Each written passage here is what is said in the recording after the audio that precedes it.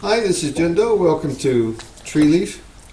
And our subject today is effort, diligence, which I have put right after our look at the last paramita, which was patience. Because they go hand in hand. Of course, all these perfections of the Bodhisattva go hand in hand like spokes on a wheel, supporting each other. But particularly, these two, I think, have a special relationship. You see, the Bodhisattva has vowed to save all sentient beings. The Bodhisattva has vowed to attain enlightenment, not only for himself, but for all the world, to bring all beings to enlightenment. And that's a hard job, a lot of work. Reminds me of Sisyphus. Do you remember the story of Sisyphus? That guy who's constantly pushing the great, I think it was a great stone, up the mountain, and as soon as he gets to the top, it rolls back down to the bottom, and he has to start again. Life can seem that way sometimes. But what if we developed a taste within us that as we keep going forward, step by step by step, we are always arriving right now, and right now.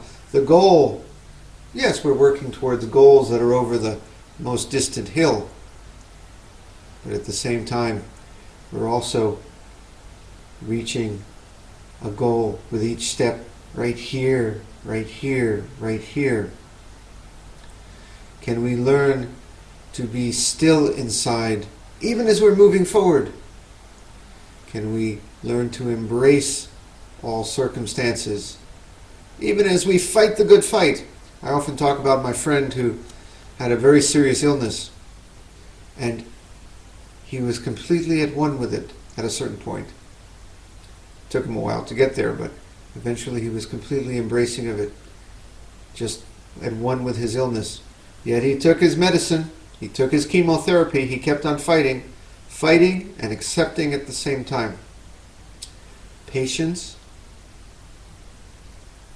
allowing, embracing, moving forward, doing the work that has to be done, both at once.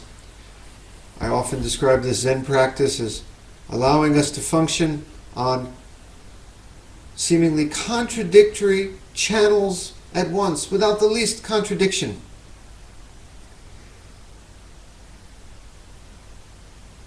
Peace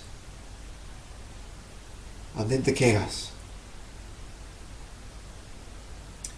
If we are just allowing, just passive, just letting things be, just patient, then that can easily turn into doing nothing.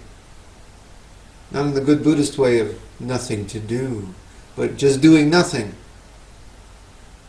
It's not sitting still as we sit Zazen, it's just sitting on your butt. It's complacency.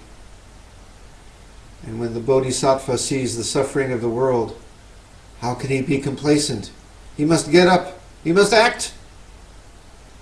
Yet if you just live like most people, getting up and acting, trying to get your goal, if I only get there, then things will be good, but right now things are not.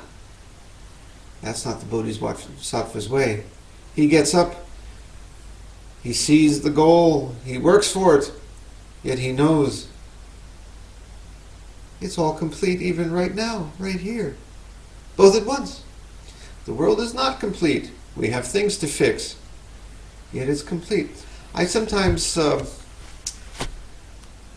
the story of, compare this practice to living in a house, an old house, which is what I live in here, that's constantly got drafty windows, spiders in the corner, roof that leaks.